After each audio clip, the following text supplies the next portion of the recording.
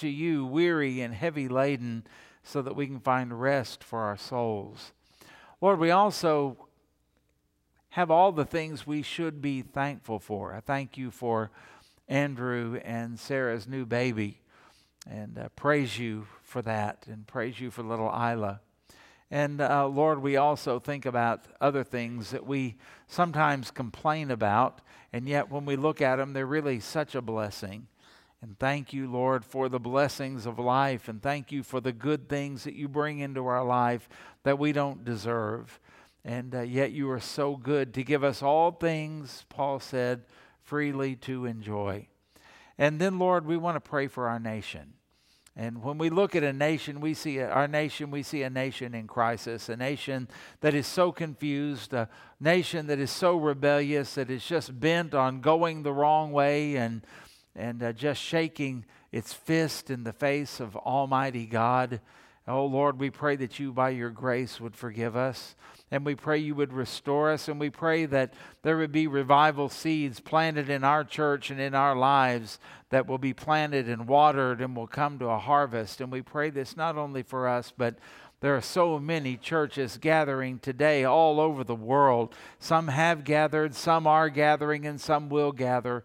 And oh, Lord, we pray for them that they might be on fire for Christ with us. We don't want to leave ourselves out of that or just leave it to somebody else. Please help us. And we pray, Lord, for these upcoming elections, and pray that you would show favor and mercy to us. And Father, we also want to pray as we think about people all around the world who would love to have our problems because they're persecuted. They're giving their lives for the gospel. They're imprisoned for the gospel. And we want to pray for them. We don't want to forget them. Help them, Lord. And so for all of us, Lord, would you remind us that as sinners, our hope is in Christ. The victory is in Jesus. And it's you who set sinners like us free. And for all of these things, we say thank you, praise you, hallelujah to your name. We surrender to you, and we pray this all in Jesus' name. And all God's people said, amen. Okay, let's open our Bibles to 1 Thessalonians. And we are in 4, and we looked at the first couple of verses last week. We're going to back up and look at those again so that we get all of it in context here. And we're going to talk about abounding because Paul mentions that. And the Greek word for abound means to be over and above, to abound in quality as well as in quantity. Now, what is the fruitfulness of your spiritual life? I want you to do a little inventory right now. Has there ever been a time that you remember when you opened the Word of God and you learned something and it blessed you and it set you on fire? Okay? How have you been doing lately? Are you having anything like that? Do you still crave the Word of God? What about your prayer life? What about your witnessing? What about your giving? Is everything in the past? Is everything something that you have to go back a few years or maybe a few decades to, boy, God really moved in my life? Well, what about now? Are you abounding now and in this situation that you are in and that you're going through now? And then the second thing would be, what is the quality of your walk with God? Because the idea of abounding, when Paul says, I pray that you would abound more and more, it does speak of quantity, how much, but it also speaks of quality, the quality of your walk with God. So be honest and think about this between you and the Lord. What is the quality of your walk with God now? And the only way we know that is to compare it. Well, number one, we probably compare it to the past. What did I used to be for the Lord? What did I used to think about Him, His Word, my motivation, all of that type of thing? And how does my quality of my spiritual life compare with the Word of God? Boy, this study in the life of Daniel is just so convicting about him, even as he faced death in the lion's den, how faithful that he was, how consistent that he was, and the high quality of his walk with God. And that's something that we certainly should all aspire to. And this word that is translated abound here in 1 Thessalonians 4 is found in Matthew chapter 5, verse 20. Jesus said, your righteousness has to surpass. That's the word translated in 1 Thessalonians 4, same Greek word translated abound. So he would say, unless your righteousness abounds that of the scribes and the Pharisees, you won't enter heaven. And Matthew chapter 14, 20, to give you an idea, after they fed the 5,000, you remember the disciples went and gathered up 12 basketfuls of the fragments, and it says they gathered up what was left over. Left over is the word translated in 1 Thessalonians 4 to abound. And it doesn't mean you're only going to get the leftovers. It means to abound means you have leftovers. When you go to other parts of the world, or for some of you, you can think back to a time in your life whenever you ate, and you ate breakfast or lunch, or you ate your dinner, and when you got through, there was nothing left. In fact, for some of you, you might say, preacher, I remember a time when there wasn't enough. We didn't worry about what to do with the leftovers. We were all still hungry when we ate everything that we had. And the word abound would have been an appropriate thing here because they had leftovers. If you have leftovers, you have an abundance of food. You're abounding in that area. That's the word that is used here. And then in also in the gospel, in Romans chapter 15, 13, Paul prays so that you will, interesting with what we sang this morning, abound in hope. You don't just have enough hope just to kind of cope with everything and muddle through. You have more hope than you actually need, and that is true for us in Christ. We have much, much more than we actually need because our God is a God who gives us an abundance in these things. And so when you think of it like that it means to be over and above, to abound in quality and quantity, and we apply that to our spiritual life, and we think about these verses where that same word is used, then 1 Thessalonians chapter 4, verse 1. Finally, then, brethren, we urge and exhort in the Lord Jesus that you should abound more and more. In other words, have an abundance of your abundance. Okay?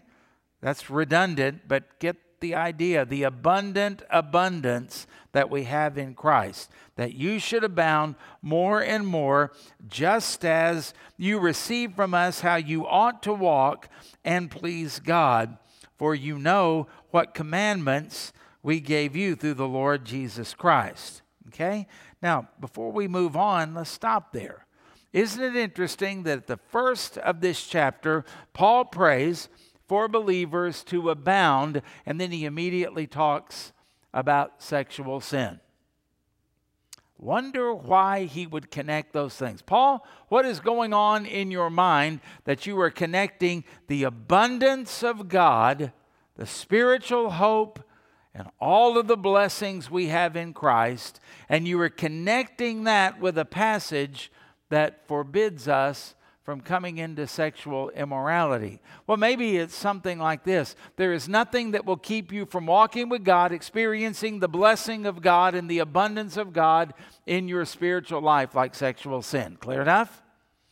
Because it cools you off, it takes your focus off of God, it makes you extremely selfish, and it brings in you're going to reap what you sow, and it brings the discipline of God instead of the grace and mercy. Well, discipline is a grace.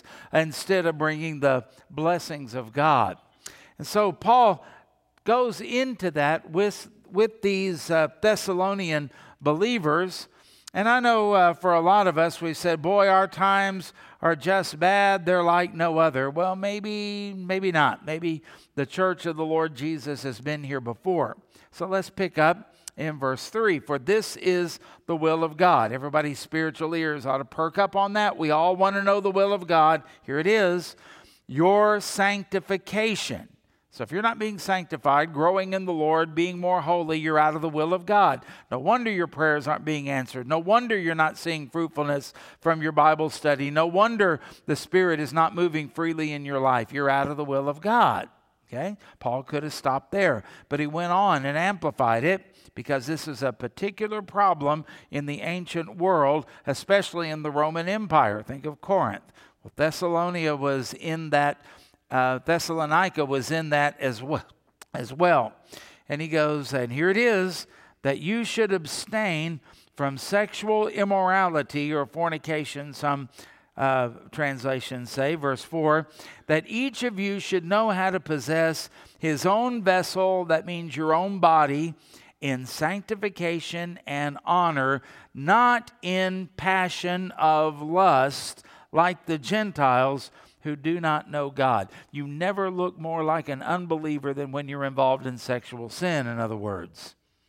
And so not in passion of lust, like the Gentiles who do not know God, that no one should take advantage of and defraud his brother in this matter. You're cheating yourself, but you're also cheating somebody else. And if you're involved in sexual sin, you're not just cheating yourself and the person that you're with, you're cheating that other person's spouse or potential spouse one day. You're robbing them, and you're robbing them from the joy of what they could and should experience if they were to walk in the will of God when they get married and enter into a God-blessed sexual activity. No one should defraud his brother. And why is that important? Because the Lord is the avenger of all such. He's not indifferent. He doesn't wink at it. He's not passive about it. He is the avenger of all such. As we also forewarned you and testified. For God did not call us, that's any believer, to uncleanness, but in holiness.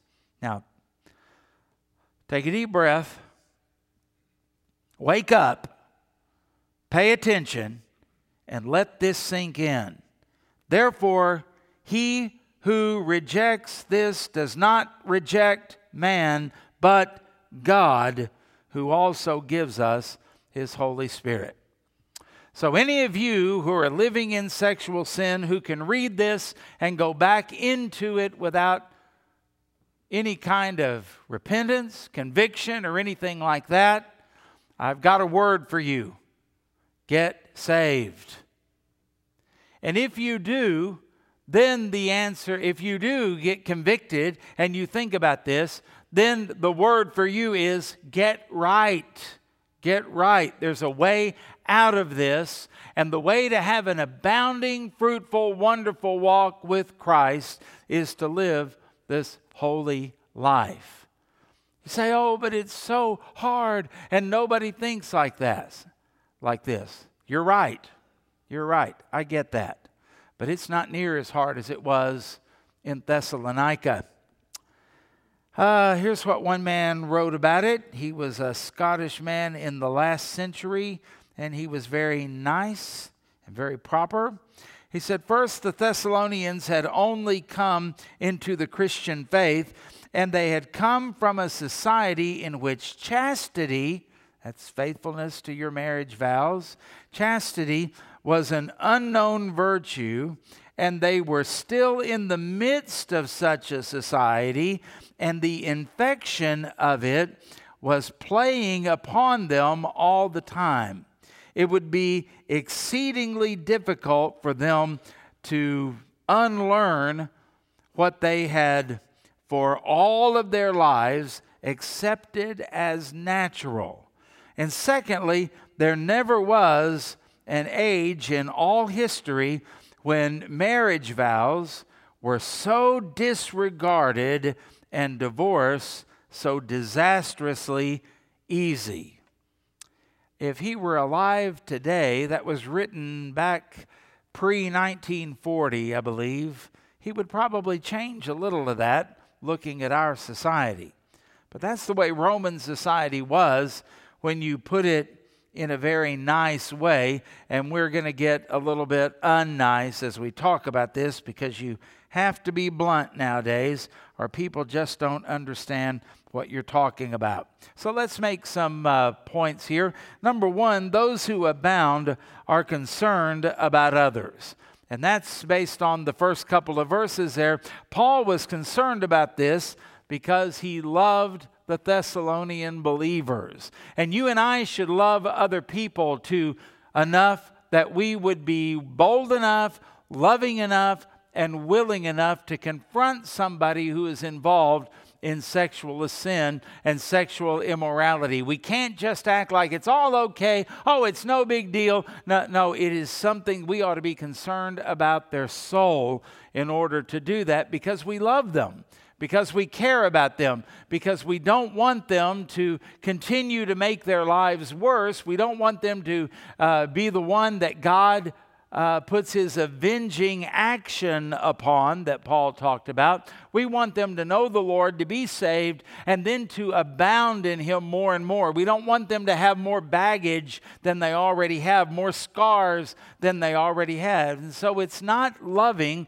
just to ignore it, smile and say, oh, well, it's not my choice, but it's what they've chosen to do, and they seem to be happy.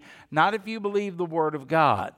Now, there's a way to do it, and there's a time to do it, and you may not even be exactly the person to do it at that particular time. That's where you've got to be sensitive to the Lord, but you do need to be willing, and you do need to be concerned. And how can you call yourself a Christian if you're not concerned about the spiritual life or about the salvation of other people and their eternal souls? Those who abound are concerned for other people on every level, not just this one. Number two, consider this. Those who abound don't follow the culture. Culture is irrelevant in this case.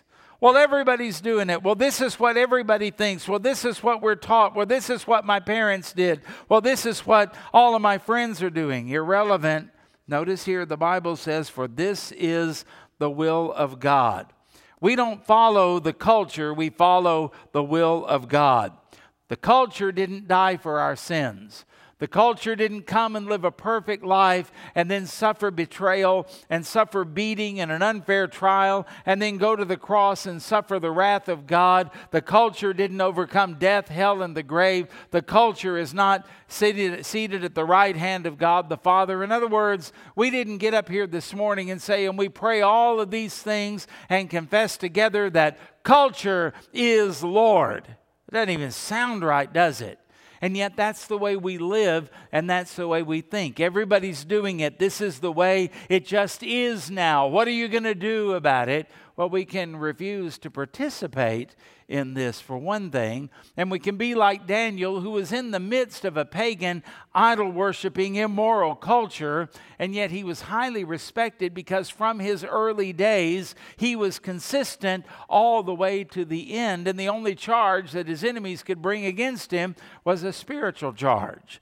And so we can be like that. We don't follow the culture. We don't participate with the culture in these things, because the Bible says this world is passing away. Number three, those who abound have self-control. Those who abound have self-control. That each of you should know how to possess his own vessel, his body, in sanctification, that's a word for holiness, and in honor. Now, have you ever known anybody that was caught in sexual sin? Something they kept secret, something that they were ashamed of, something that they hoped and prayed nobody would ever know or nobody would ever find out, and then they're caught? We've seen politicians do that, haven't we? We've probably known people, maybe it's even happened unto you. That thing that you were so passionate about, that thing that you couldn't wait to be involved in, now all of a sudden has become something embarrassing to you, something that is bringing great shame to you. But the sad thing is, it doesn't just bring great shame to you. It brings shame to your spouse. It brings shame to your children. It brings shame to your church. It brings shame to the Lord. And this is the thing that Paul is saying. There's a better way than walking down the rotten gutter of cultural living. There's the holiness of the Lord, where you can actually live an honorable life. Think about that, an honorable life. A life that other people would recognize. A life that other people would want to emulate. A life that your children would brag about one of these days. Not necessarily that they should, but that they would want to. And we think about honor. Honor.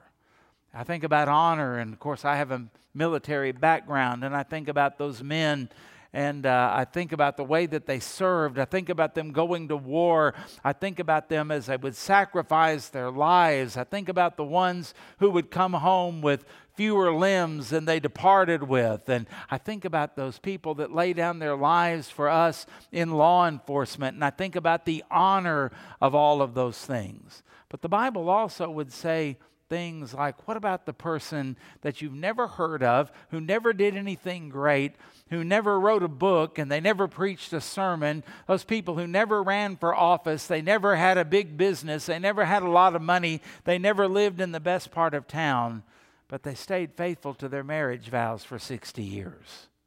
That's honor. What about the person that never achieved anything that this world would recognize, or anything that we wouldn't even think of saying, would you give your testimony? Because all we can think of is, it'll take about 30 seconds and be boring. What's the big deal about them? And occasionally we do get shocked and surprised, don't we? But sometimes we do that. And yet this is a person who their life is honorable to the Lord. And they read their Bible, they live their Bible, they tell other people about Jesus, and they keep themselves away from even the little acceptable things like gossip and slander and those type of things. That's the kind of person we might overlook, but God honors, and they're going to stand at an awards ceremony one time in heaven, and they're going to be rewarded for their faithfulness. And so the Bible is telling us here, and Paul is saying for the Thessalonians, I want you to have a life not of shame, not that has to be hidden, not a life that you don't want your kids to know about or to discover, but a life that is open and a life that is free for anyone to see or scrutinize, like Daniel's life was. They looked at him and they could not find anything against him. And they said, the only way we're going to get him is on the law of his God, because he will not compromise that. That's a life that is a life of honor and a life of holiness and a life of cleanness. And you're never going to get there without self-control. You say, well, self-control, that sounds legalistic. That sounds, well, hey, listen. My heart has done a lot of beating, and I have done a lot of breathing just since I've been up here. And I do it fairly regularly. I'm pretty consistent about my breathing, aren't you? Is that legalistic? No, it's necessary. And what I'm saying is, if you take all of this to mean that you're better than other people, that you are superior to everyone else, that boy, there's no other Christian quite like me, or I'm better than the average bear, to quote Yogi Bear, and all of that, then yeah, that's legalism. But when you are doing it out of discipline, out of love for the Lord, and when you're doing it because it's right, and you're doing it because you want to know the Lord, glorify the Lord, and you want to be a blessing, you want to be a servant, that's not legalism. There's something honorable about that. Again, going back to military and law enforcement, it's not legalistic that they put on the same uniform every single day. It's not legalistic that they train at the shooting range and they do it so often and all of the things that they do. No, that's just smart. And that's what they do as men and women of honor. And we honor them because they are fulfilling what they are supposed to do. Same thing in the army of the Lord. We are supposed to be consistent in what we do. Now, I did some research on this. and the Gentile way, what Roman society was like. And basically, as you see on your screen, it was a time of male dominance like you've never heard of. It was also a time of pedophilia. Sex with children was not illegal, and it was considered something to be desired and honorable, and something that a lot of people, especially the upper classes, engaged in. And also it was a low view of women. Say, okay, how bad does that get? Okay, buckle your seatbelts. Marriage existed in the Roman Empire, of course, but it was not about mutual love, but about the provision of an heir. That's all it was for. A far purer or honest form of love was the love, so make you gag, of a man for a boy. So a culture of pederasty, that's sex with children, arose in which adult men carried on, look at this, overt, not covered up, out in the open, overt sexual relationships with adolescent boys. Many times it was their own slaves, and they did that until they reached the age of adolescence and they were done with them, if you can imagine. And this is something every wife had to put up with. This is something that society put up with. This is something that society applauded, because this is a dominant, strong male, and he can have sex with anybody he pleases at any time. That's the kind of way that they thought and the way things were. Prostitution was rampant. Listen to this. Rape was widespread and accepted. Listen to this. Provided a man raped someone of a lower status. Can you imagine? That's the only way a rapist had any shame. How dare you? You did that to somebody who is higher, you'll pay for that. And they would probably pay for it with their life. Or they would be raped themselves. It's kind of the way the Romans operated. Isn't that disgusting?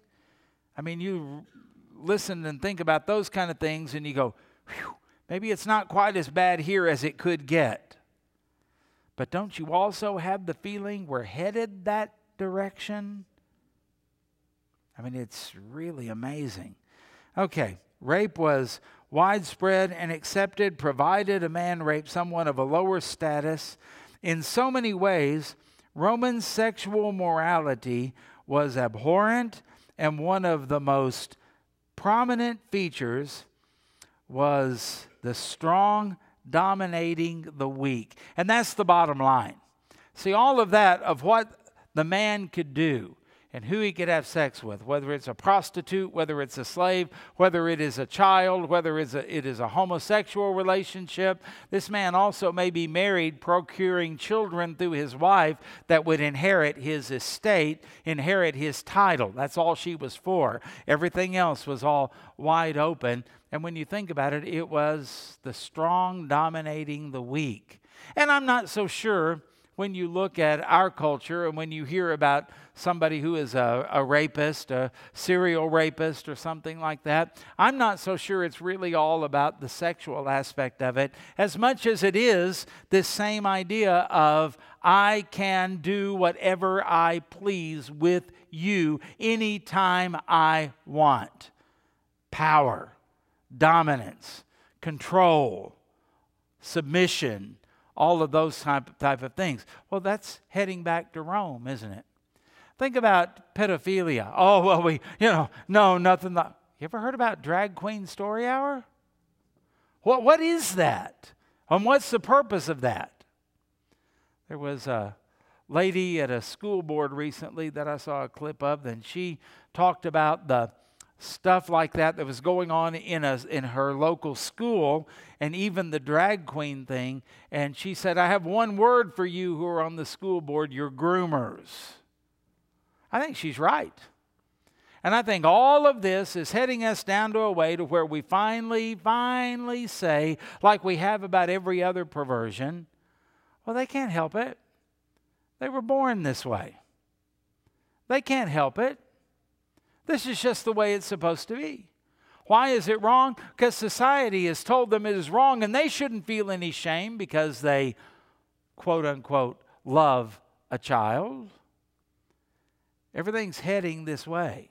When you hear more and more about schools all over the country where they are talking to children, not so much about math and science and English, but about how do you feel, and do you think that you might be a girl trapped in a boy's body, or different things like that. Or when they are taught about different sexual acts and things like that when they haven't even reached puberty yet. I mean, this is the kind of thing that we look at and we go, this is not boding well for our country, and it's not boding well for our children. You better pray for your children. You better pray for your grandchildren, because this is kind of the direction without the intervention of the Lord.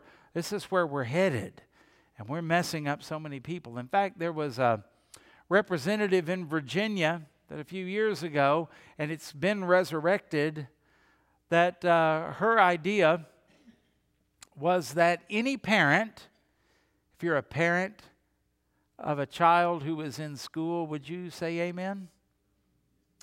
That a parent who will not, quote unquote, affirm his or her child's gender is guilty of child abuse and worthy of jail. So, your 8-year-old goes, Mommy, I think I want to be a man. And if you don't give her the drugs, if you don't provide later on the surgery, you're not honored. You're a criminal. You're a child abuser. Now that has been put aside for a while. I think especially with the midterm elections, they are running from that in Virginia. But the fact that it would even be brought up and even pass a committee, and that someone like that would even be allowed to serve, to think that that would ever even start creeping into our culture, I want to ask you a question. What's next? What's next? Oh, you go to church every Sunday, we hear? The school counselor says. Yes, we do. We're Bible-believing Christians. We go to Graceway Baptist Church. Yeah, well, I'm calling DHS. That's child abuse. Oh, you're not willing to do this with your child? You believe that homosexual marriage is wrong? Well, you can't work here and believe that. That type of stuff is already starting to happen, right? And so what happens is we lose all of our rights.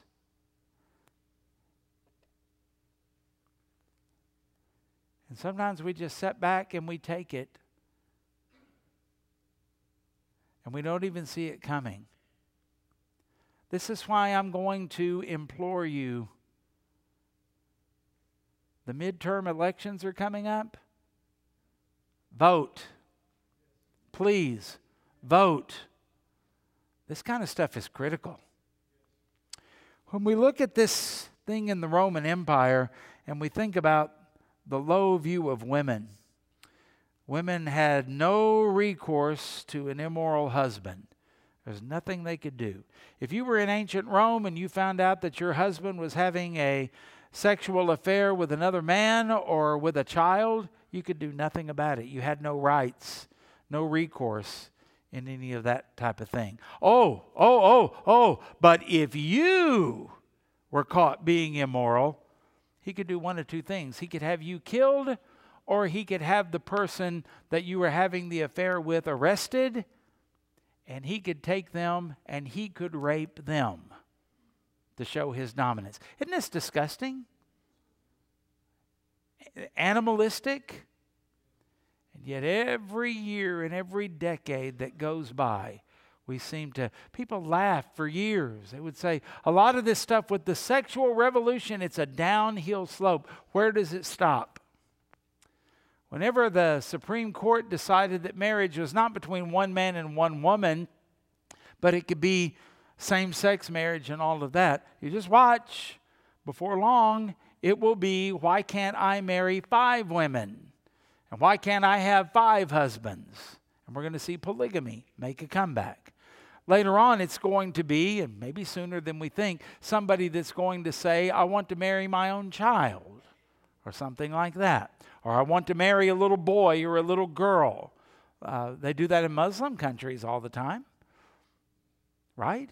And now it's a bigger crime to be a Bible-believing Christian than it is to be a Muslim, even a Muslim terrorist in some ways. We think about all of that type of stuff, and we look at what's going on, and it's time for somebody to say, enough! And we're the only ones that can do that, folks. And it starts with us. Because far too often do we hear about Christians, Christian people, church people that are engaged in immorality. There's an affair here, there's an affair there. There's a one-night stand here. Oh, well, it didn't really mean anything. There was some texts here, there was some other stuff here, things that were going on. And so what happens? Well, it's time for judgment to begin in the house of God. And so Paul was writing to the Thessalonians, and he was saying, this is where you are. You can't help the culture you are in, but this is something that you can stand against. It's time to stand against it. I mean, we're at a point already where 40% of the births in the United States are out of wedlock. And for blacks, the number is, you ready for this? 69.4% of African American children are born out of wedlock. For American Indians, Alaska Natives, it's 68.2%. When you look around and you see for whites, it's 28.2%. That's more than a quarter of all children. And boy, for Asian Americans, hold on, 11%. Isn't that interesting? Isn't that interesting? And so much of all of that, you find government interference. You find government, when they come, and Ronald Reagan was right. The most terrifying words you could ever hear are the words, I'm from the government and I'm here to help. Now, why is that? That's not just a political philosophy. It's because everything that the government does, they're going to say, we will help you if you do this. And so when they came along and they started telling African Americans in the inner city, which before 1964, they were much lower than whites in terms of illegitimate births, you know what happened? They started giving them money.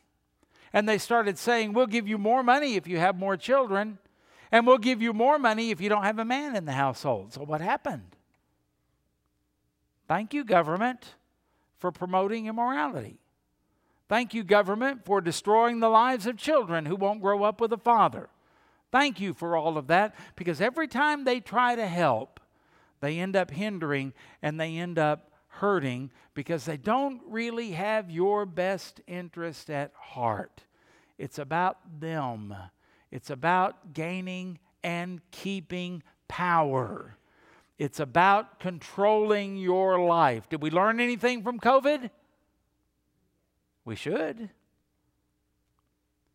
When we first started doing the 14-day shutdown, one of the things I talked to Brother Dale about, I said, I see the logic in it because we don't know what we're dealing with, but the thing that worries me is if the government ever gets a taste of blood, they won't quit. What's the next emergency going to be where they're going to tell us we can't gather?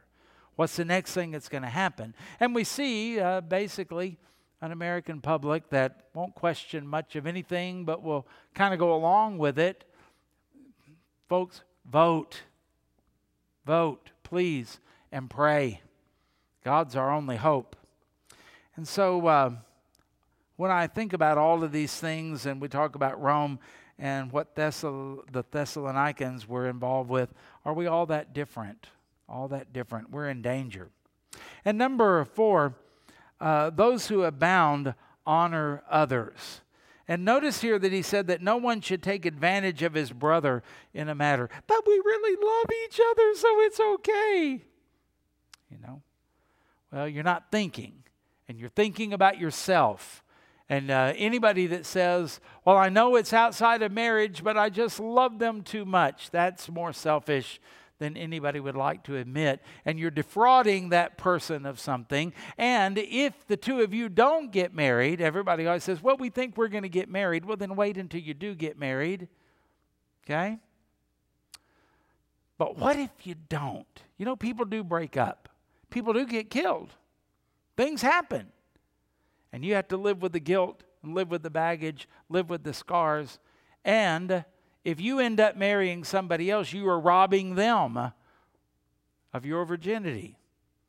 And if they do it with somebody else, they are robbing you of their virginity. And all kinds of problems enter into a marriage because of those type of things. And so if you want to abound in the Lord, one of the things you have to do is honor other people. In honor, Paul says in Romans, giving preference to one another. He says to the Philippians, considering the needs of others as more important than your own. It's called dying to self. It's called self-discipline. It's called self-control, which, by the way, is a fruit of the Holy Spirit in Galatians chapter 5, verse 22. This is all just out of control, selfish, dominating, I'm going to get my way and I'm going to do whatever pleases me type of stuff. And you can't have a society like that. You can't have a church like that. And you can't be a Christian and have a Christian testimony and to live that way. And so Paul says, you know, stay away from those kind of things. And then number 5, those who abound have a high view of God. And I guess this is the crux of the matter. What happens is we don't really think God is all that much. And so we do what we want to do, when we want to do it, how we want to do it, as many times as we want to do it, and we don't really care what God thinks. But Paul warns them, because the Lord is the avenger of all such, as we also forewarned and testified. For God did not call us to uncleanness, but in holiness. Therefore, he who rejects this does not reject men, but God, who has also given us his Holy Spirit. I was thinking about this deal with the transgender movement the other day, and I remembered when I was a kid, I really liked two people, Superman and Batman. And you know how I would do when I would play that? I was about 4 years old. We took a bath towel and we put it around our neck with a clothespin. And then, you know who I was? I was just Greg Keenan, 4 years old. But I thought I was Superman. Yeah, some friends and I and me, we tried to fly. We thought the cape would help. And then one of them got the bright idea that the cape didn't work. The towel cape didn't work because it didn't have an S on it. And so put the S on it and we still couldn't fly. You know, and you'd jump off the swing set and hit the ground. You know, that type of thing. Because it really didn't change anything except the way that we looked. Now, somebody that lived next to us when they saw us, and we put our arms out like this, like Superman did, and then run. Okay? And then and we felt like if the cape was kind of going up in the back, that was just like flying, and we'd make the noise and everything. Did you ever do that? And somebody might look and say, oh, look, those boys, they think they're Superman. But it didn't make a Superman. That's about what transgender does. And you may be a girl who looks like a boy, but you're not. And you may be a guy who looks like a girl, but you're not. It doesn't change your DNA. It doesn't change who you are. It doesn't change the way a doctor would have to operate on you or anything like that. It doesn't change anything. It's just playing a game. No wonder the suicide rate goes up about 60% among people who go through the transitions. It's not happy. It's not good. It's not something to laugh at. It's not something either to ignore. We need to pray for them. Okay? But listen to me. Going through all of that does not change who you are any more than me putting a towel around my neck made me Superman or Batman, as the case may be. It just doesn't do it. In fact, we lie to other people and we're lying to ourselves. And the Bible says in Proverbs 11:20 and 21, those of crooked heart are an abomination to the Lord, but those of blameless ways are his delight. Now think about that in light of 1 Thessalonians 4. Blameless ways are His delight. Be assured, an evil person will not go unpunished, but the offspring of the righteous will be delivered. I really want my children, when it's time for me to be buried, not to be ashamed of me. I really want my children to have good things to say about me when I breathe my last. I kind of even hope they miss me a little bit, right? But have we ever seen the opposite? Where somebody may tell you, well, my daddy was a whatever in church, but that's not the way that he lived. And that wasn't really who he was. There was a hidden life. There was another agenda. There was something underneath the surface. And we've had those in our own church, haven't we? We don't want that. You don't want that. God has better ways for you, and that is that you should actually abound. And so, what do you need to do? Let me give you 3 things to think about here. Number 1, you need a pure heart. Keep your heart right with God, pure before the Lord. Number 2, you need discipline in your life. You need some routines, some customs, things that you do every day for the glory of God, and build some good habits in your life. And then number 3, you have to focus upon the glory of God. It sums up by 1 Corinthians 16, 13, and 14. You want to stay out of the Roman Gentile lifestyle? Then watch, stand fast in the faith, be brave, and let all that you do be done with love. I got good news. If you're trapped in sexual sin, there is an answer, and Jesus is the answer. He will forgive, and He will liberate you. If you've never been saved, would you turn from your sin today and put your trust completely in Jesus Christ? Surrender your life to Him as your Lord and your Savior, and trust in Him completely as the payment for your sin. And the one who is raised from the dead after 3 days, the one who is King of kings and Lord of lords, seated at the right hand of God the Father, He'll take all of that muck and mire and all of that sin and all of that shame, and He'll take that and He'll give you in its place new life and His righteousness, so that you can pray and stand before God with a clean heart. Boy, that's a good exchange. I hope you'll be saved today. I pray you will be. And if you are a believer and you've done the exact opposite of what Paul said to the Thessalonians, look to the Lord Jesus. Confess your sin. Start walking in a different way, and do it for the glory of God, because this is the will of God, your sanctification, that you abstain from sexual immorality. And Paul does that because, going back up to verse 1 and 2, because he wants you to abound more and more in the things of the Lord. And when I look at the two, I'm going to say this. I think Paul has a better idea. I think Paul has a better way. Why does Paul have a better way? Because it came from God. If you reject this, you're not rejecting man. You're not rejecting me or Paul. You're rejecting God. Be careful. This comes from the Lord, because it's the Lord who, through Paul, is telling the Thessalonians, I want you to abound. And that's what God is saying today as He preserved this in His Word. I don't want you just getting through or getting by. I don't want you to walk around with chains around your ankles. I don't want you to be having scars that you can't explain or that you're embarrassed to explain in your life. I don't want you to be shamed in front of your children, especially after you die. I want you to super abound. Super abound. And you can't get there through this kind of a lifestyle. Heavenly Father, I pray for those who are lost. Please save them today and let them know there is no sin that is too deep for you to deliver them out of. And help believers know it's the same way for us. We can fall into sin, but our God is able to deliver us. And we look to you for our deliverance. Set captives free today and bring joy and peace and righteousness in the place of shame, secrecy, and dishonor. And we pray all of this in Jesus' name. Amen.